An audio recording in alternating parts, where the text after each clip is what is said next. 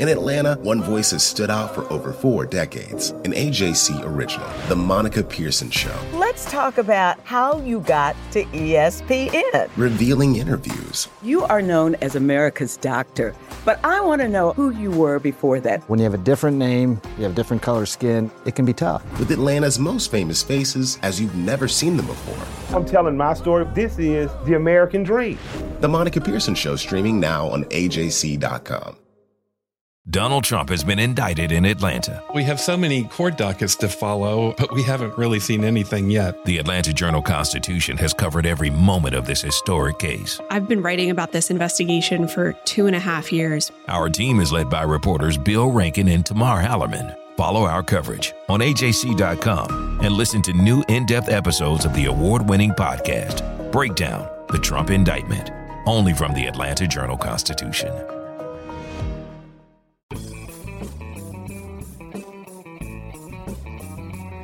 Hello and welcome to the latest edition of the Politically Georgia podcast, where we bring you news and analysis from all the latest Georgia shenanigans in Congress and under the Gold Dome. And today I'm joined by Tamar Hallerman, the AJC's Washington correspondent, who is back from a restful vacation that might not have been on the best timing.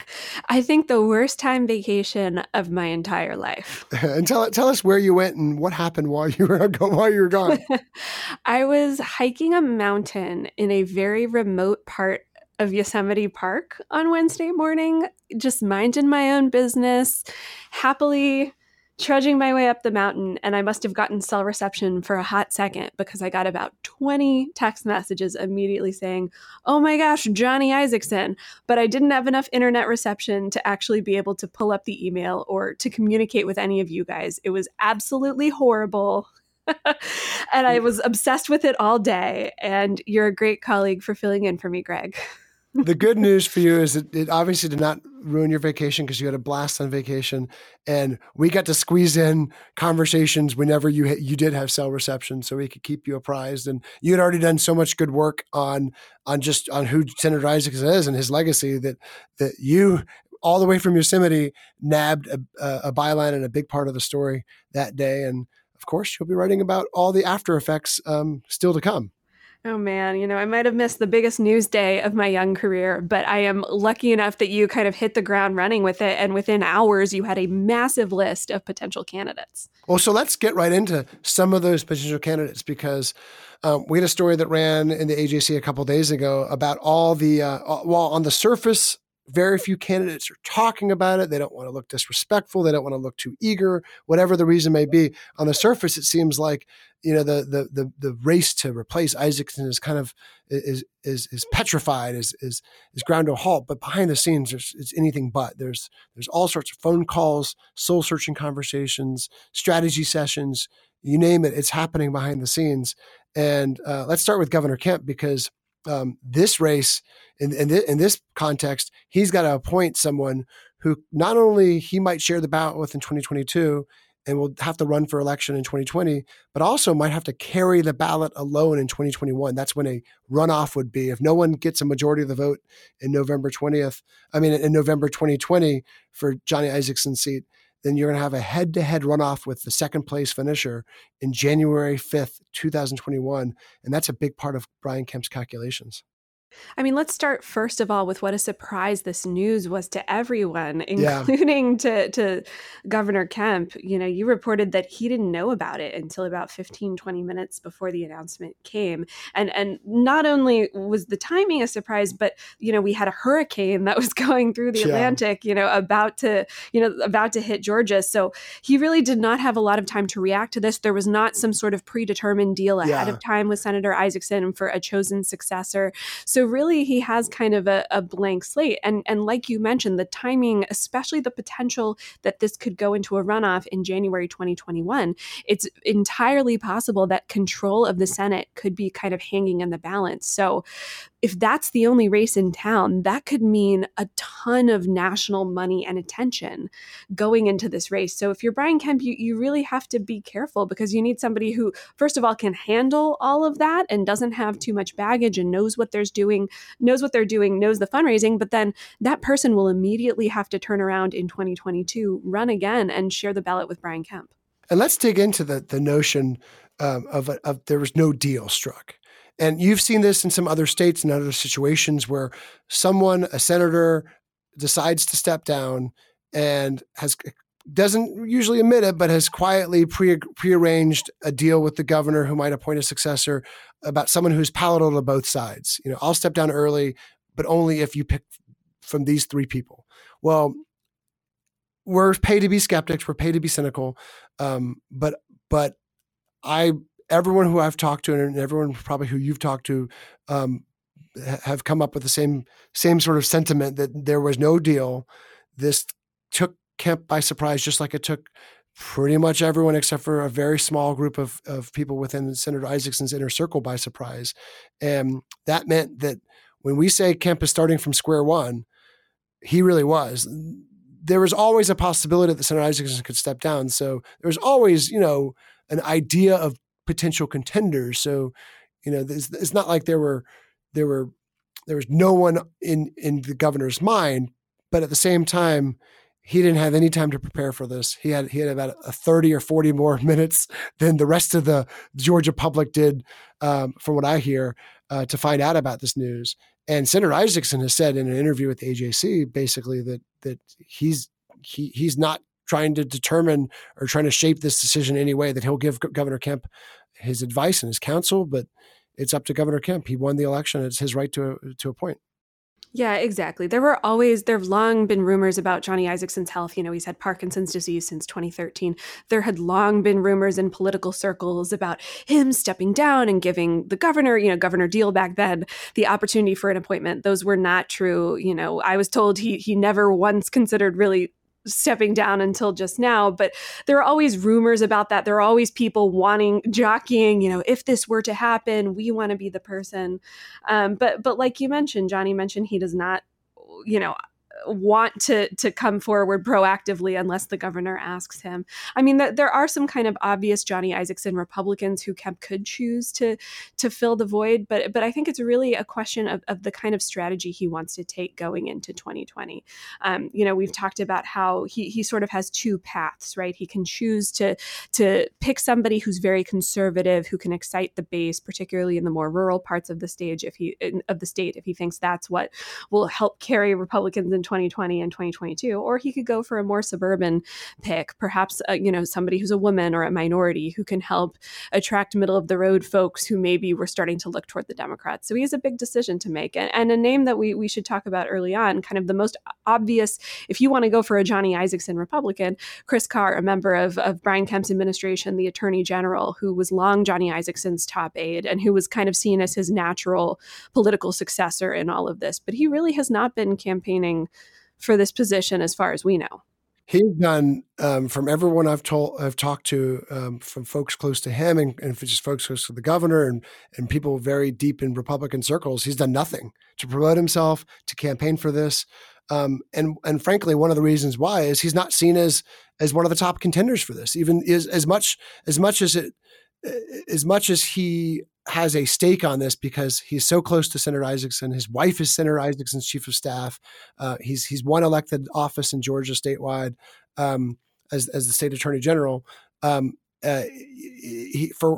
various reasons, he's not seen as one of governor's top picks, although I'm sure he will get vetted. And let's be clear too, it's so early.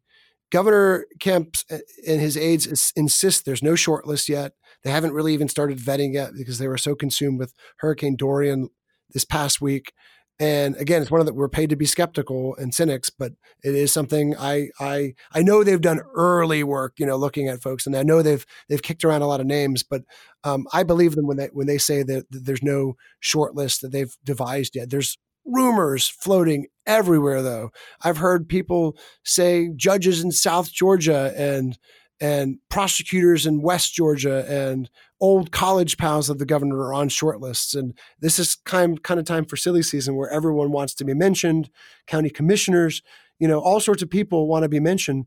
But this is going to be the most scrutinized, most expensive race in state history, I bet, when it's done. If not for the fact that even if Senate control does not hinge on this race, it's probably going to be a standalone race in January 2021 when the entire nation's political spotlight will shift to Georgia, and it'll be, if not the only, one of the only races in the country at that time. So think about the 6th district race in 2017, the special election, where we had the entire media world down here scrutinizing Jon Ossoff and Karen Handel. Well, think of that times 10 with a Senate race in the offing, which is a much more powerful post, and maybe control of the Senate, or at least a view that this could be a referendum on whatever happened in the presidential election a few months earlier. Exactly. The losing party could be coming back for revenge, as we kind of saw with the 2017 special election. Democrats came up short, but you could see whoever loses really kind of putting all the resources into this race just to prove to America, to prove to the world that they're still mighty. And you've seen Democrats, of course, for the last few years talk about how Georgia is turning and how it's this big battleground. We've already seen this parade of presidential contenders come down to the state. This kind of plays right into that. It's why it's not out of the realm of possibility, but it's very unlikely that the governor will pluck someone who's untested, a local official, maybe a very good conservative and a very active party activist, but someone who, under the intense spotlight that they're about to hit for the next 18 months, 16 months, whatever it might be, might wilt under the pressure. And that's why this pick is so important. And the perceived front runner right now is someone you're very familiar with. And again, we use the perceived very, very guardedly, because there is no shortlist. There is no, there is no consensus yet. The governor hasn't come to his decision yet, but pretty much every Republican you talk to has this person in his or her list of top 3 potential candidates, and that would be Congressman Doug Collins. Exactly. He came to Congress only in 2013. He really hasn't been up here much long, but he's had this very rapid rise to the top. He's now the top Republican on the House Judiciary Committee, which is ground zero of the impeachment debate and over all sorts of White House investigations. And he really has become this pit bull for the president in this role. You saw his kind of starring role in the Mueller hearings a little bit earlier this summer, and he really has carved a name out for himself, as well as a relationship with the president, which we learned in last year's governor's race between Casey Cagle and Brian Kemp. Having that relationship makes a huge difference. And we saw as recently as the other day, the president tweeting a reply to Doug Collins. And you're starting to hear about a lot of folks not only appealing to Brian Kemp for this appointment, but also reportedly going straight to the president. And he really, because of his deep popularity with the Republican base, his opinion matters a lot here. Look, a single tweet from the president could unravel whoever Governor Kemp picks. So clearly, I think it's safe to say the president will have some sort of input. He might not say Doug is the guy, it has to be Doug, but he could certainly say, I really like these 3 guys, these three potential candidates, and I hope you pick one of the 3, because all 3 of them would be great for me. And look, they're going to be sharing the ballot with Trump in 2020, so It's going to be important to him. Trump's super PAC, which has nothing to do with his campaign, but they've shortlisted Georgia. It's one of 6 states where they're going to be putting a ton of resources, into. So we know Trump's folks and allies are paying very close attention to Georgia. And we were talking a little bit earlier about how Kemp needs to kind of decide if he's going to go for more of a suburban strategy or kind of a rural base turnout. And Collins especially plays to that rural base. He's from the most conservative district east of the Mississippi. It's a Northeast Georgia district. He's a proven really good fundraiser. Obviously, he's a national name now and is only getting more attention. So I think he would be a very formidable candidate if Kemp decides to go that route. And the format of this election is really important because it's not a primary election. The Democrats and Republicans will all be on the same ballot in November for what is called a jungle special election.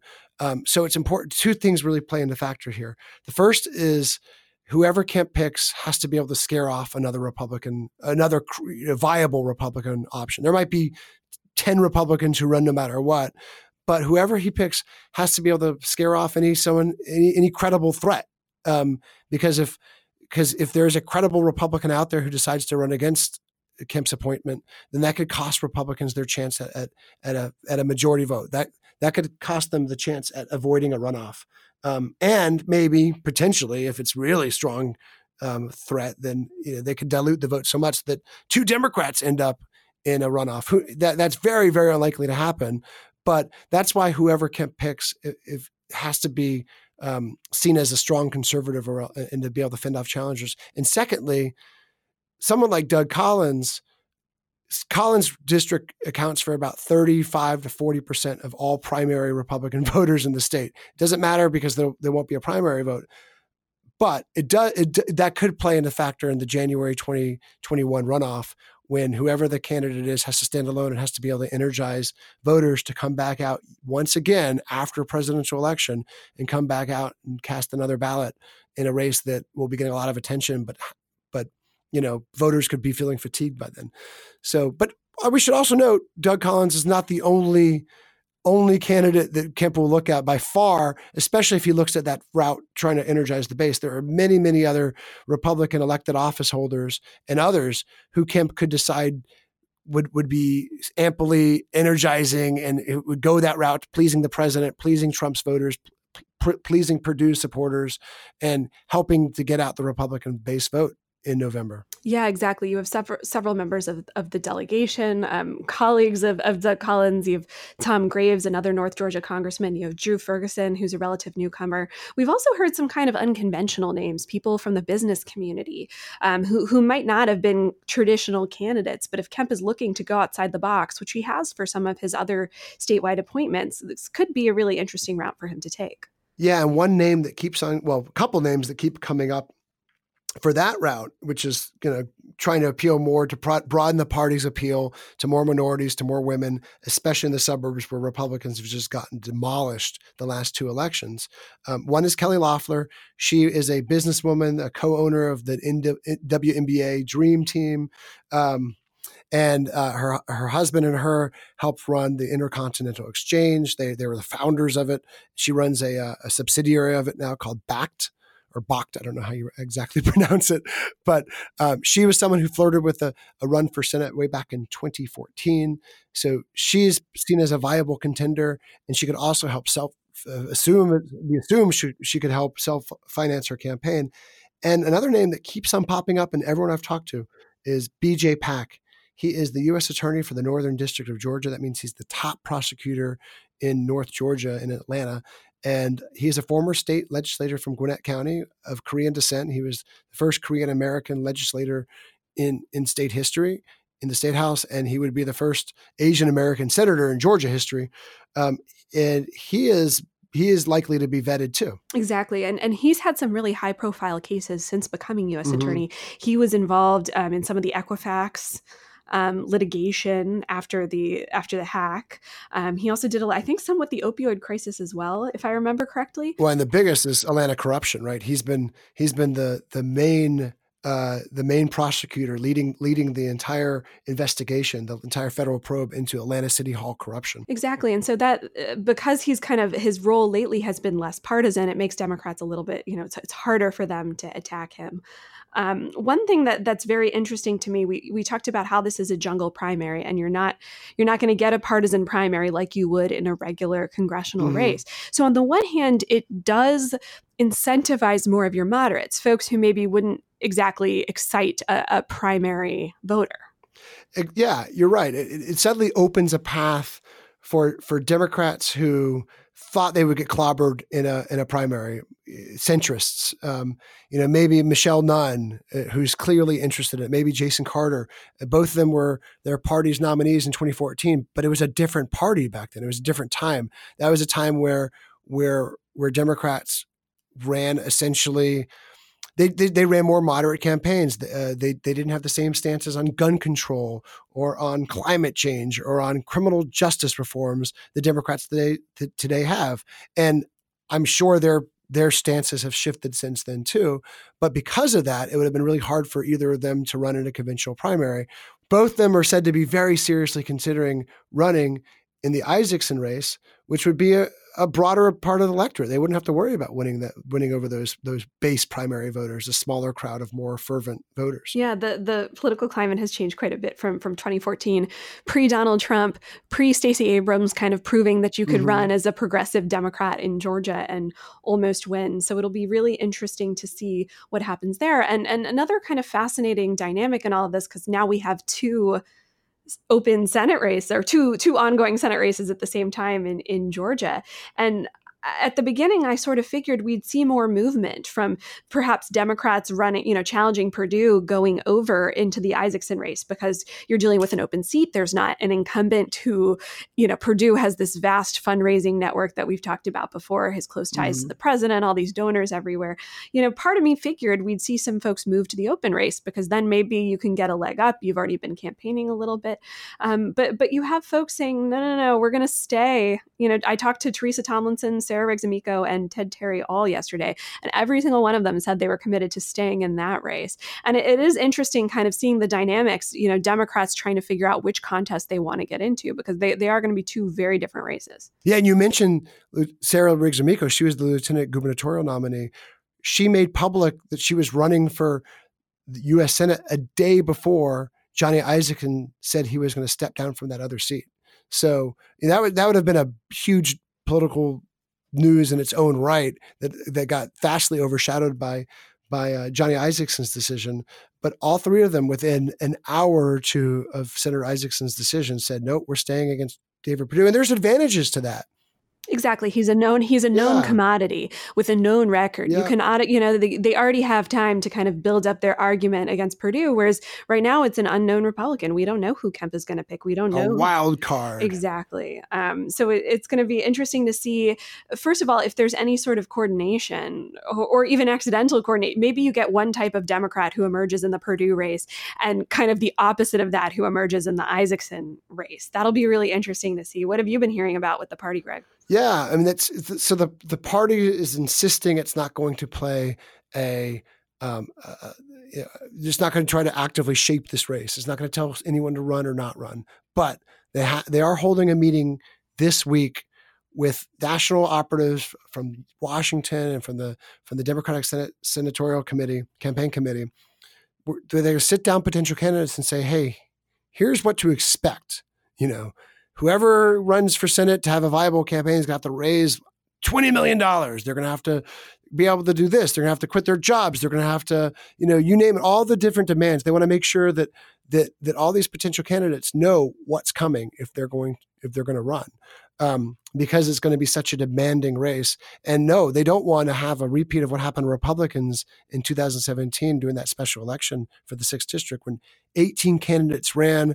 All but about 5 of them were Republicans. So you had about a dozen plus Republicans running, and 6 or 7 of those Republicans were actually pretty well funded. So you had Republicans just tearing each other down, attacking each other, diluting the overall GOP message, and almost allowed Jon Ossoff, one of the only Democrats in the race and the one who quickly consolidated his party support, he almost won it outright because Republicans were so busy clashing with each other. So Democrats don't want to have a glut of candidates in next year's race for Isakson's seat that would jeopardize their chances at winning. And what's so interesting, you mentioned the 6th district, is that we have 3 current and former candidates and lawmakers who are all being viewed as potential picks to either be selected by Kemp or to jump into the race themselves. We've long talked about Jon Ossoff potentially jumping into the Perdue race. Those rumors have been going around for a long time, and he's been sending signals that he is very interested in doing that. You've also heard ever since Isakson retired that if Kemp wants to go through the suburban route, as we've been discussing, perhaps he picks a woman. And one of the most qualified Republican women right now is former Congresswoman Karen Handel, who lost in 2018 and has been running again for the 6th district against Lucy McBath. And then there's McBath, who's viewed as kind of one of the early favorites, if there is one, to jump into this Isakson race. She's already built a pretty significant war chest since winning in November, and has already been able to kind of maneuver and pass some gun legislation through the House, and is seen as a very formidable potential candidate. Yeah, and a lot of people I've talked to at least said they're waiting for Lucy McBath to decide whether she's going to run, to decide on their own. Some people were going to run no matter what. Some people are not going to run no matter what. But many, many Democrats who are just eyeing this and watching how this unfolds feel that she would be a formidable candidate and are waiting for her to decide. And from all things I'm hearing, she's seriously considering it. She hasn't ruled it out. She's not in quite yet. For a lot of people, this sped up their entire decision-making process. Even if potential candidates always wanted to be U.S. Senator, the fact that this is happening in an accelerated time frame it's going to shape the next decade or so of their lives at the minimum. These are 6-year terms. This means running 3 times, essentially 3 different elections in the next 2 years, because you're running in 20, 21, and 22, odds are. So it's a huge, huge commitment to a family, to loved ones, to friends. So there's a lot of unknowns out there, but a lot of ambitious candidates and potential candidates are already maneuvering, already making their plans known. Yeah, what's so amazing about Lucy McBath, I was thinking about this earlier today, is that a year and a half ago, we didn't know who she was. She was a gun control advocate who had been running for a state house seat, but she hadn't gotten her name out a ton, and all of a sudden made a surprise switch into the 6th district race during qualifying in 2018. And look at her monumental rise since then. She would be such a formidable candidate, a Black woman in a suburban district that's been fast changing, flipped the Johnny Isakson, Newt Gingrich seat with a very powerful story. She lost her son to gun violence and has really made a name for herself that way. But, Republicans also think that she has a lot of liabilities, a lot of things that we've seen come out throughout the course of the last 2 congressional races, and this is something a lot of these would-be candidates have to think about as they go in. Yeah. And not to be lost in all this. And at the AJC, we've made very concerted effort to remind folks of the legacy of Senator Isakson and all that he's done in Senate and over his elected career as one of the first statewide elected Republican officials in Georgia since Reconstruction. He's returning back to the Capitol for the first time since all this week. Yeah, exactly. So he has been gone since mid-July. That was when he fell down in his new apartment in Washington. He has Parkinson's, which has really limited his mobility in the last couple of years. He usually walks around with a cane, if not a wheelchair, on Capitol Hill. And so he fell down, he broke 4 ribs and ended up being hospitalized in DC and then down in Atlanta, which is kind of what set the gears moving toward retirement. He mentioned, and just for the first time, we didn't know about this, that as he was being scanned after breaking his 4 ribs, they found some cancerous cells on his kidneys, and he underwent surgery about 2 days before he announced his retirement. And so I'm going to be very interested to see how he's received when he comes back on Capitol Hill this week. He really is seen as a bipartisan favorite on Capitol Hill. He's known as just a real nice guy who's easy to work with, always willing to at least try and find a deal to cut with Democrats. And you saw an outpouring of well wishes from folks in DC in a way that you would not see with 98% of other members of Congress. You saw well wishes from Schumer, from his buddy Chris Coons from Delaware, saying, Johnny Isakson was my mentor and I love him and I will miss him dearly. Johnny Isakson has laid out a bunch of priorities for what he wants to achieve in the next 3.5 months. He's the chairman of the Senate Veterans Affairs Committee. He has a couple nominees for the VA that he's looking to get through. And he's also in the middle of oversight work for a lot of the major legislation he passed with President Trump earlier on in his term. So he's talked about that. He's talked about securing money for the Savannah port. He's talked about making sure that money for Hurricane Michael, helping farmers, will actually get into the pockets of farmers. So it's going to be a really busy couple of months for him. And it'll be interesting to see if there are any sort of surprises when it comes to legacy items for him. As I mentioned, he's known as this big bipartisan deal maker. Immigration has been one of the issues that's really eluded him over the last couple of years. I don't know if there will be time for a big agreement on that, but there are a lot of deal makers of his caliber that are all starting to retire over the next year. So I wonder if we'll see them all kind of get together and try and do one last big thing before they all go. Oh, that'd be interesting. Well, tomorrow you'll be covering it all from Washington. We'll be watching for any action in Congress. Senator Isakson's, I guess you could call it his farewell tour. And also, we expect developments in the Senate race to start really heating up, starting probably this week. So stay tuned, folks. Well, that's all for this week's edition of the Politically Georgia podcast. Head to ajc.com/politics to subscribe to Politically Georgia. You'll get access to our daily newsletter, along with all of our stories and updates on all things Georgia politics. Don't forget to subscribe to our podcast and rate us. It really means a lot to us when you do. And as always, thank you for listening. Hip-hop is a product of Black people. It's a product of Black song and celebration. The Atlanta Journal-Constitution presents hip-hop's most pulled elements are pulled from the South. A Southern hip-hop story. We always go back to that moment of the Source Awards. Everybody wants your rhythm, but they don't want your blues. The biggest names in hip-hop. Atlanta is still the mecca for hip-hop. 50 years. No one can deny one film. The power of the South now. The South got something to say. Streaming now at ajc.com/hiphop. Our journalists at the Atlanta Journal-Constitution are working around the clock to keep you updated on all the developments surrounding the Trump indictment. Now the AJC is putting all of our coverage in one place with our new Trump 19 newsletter. Every Wednesday, you'll have our latest coverage and analysis on this historic case in your inbox. So sign up for free today at ajc.com/indictment newsletter. That's all one word. ajc.com/indictment newsletter.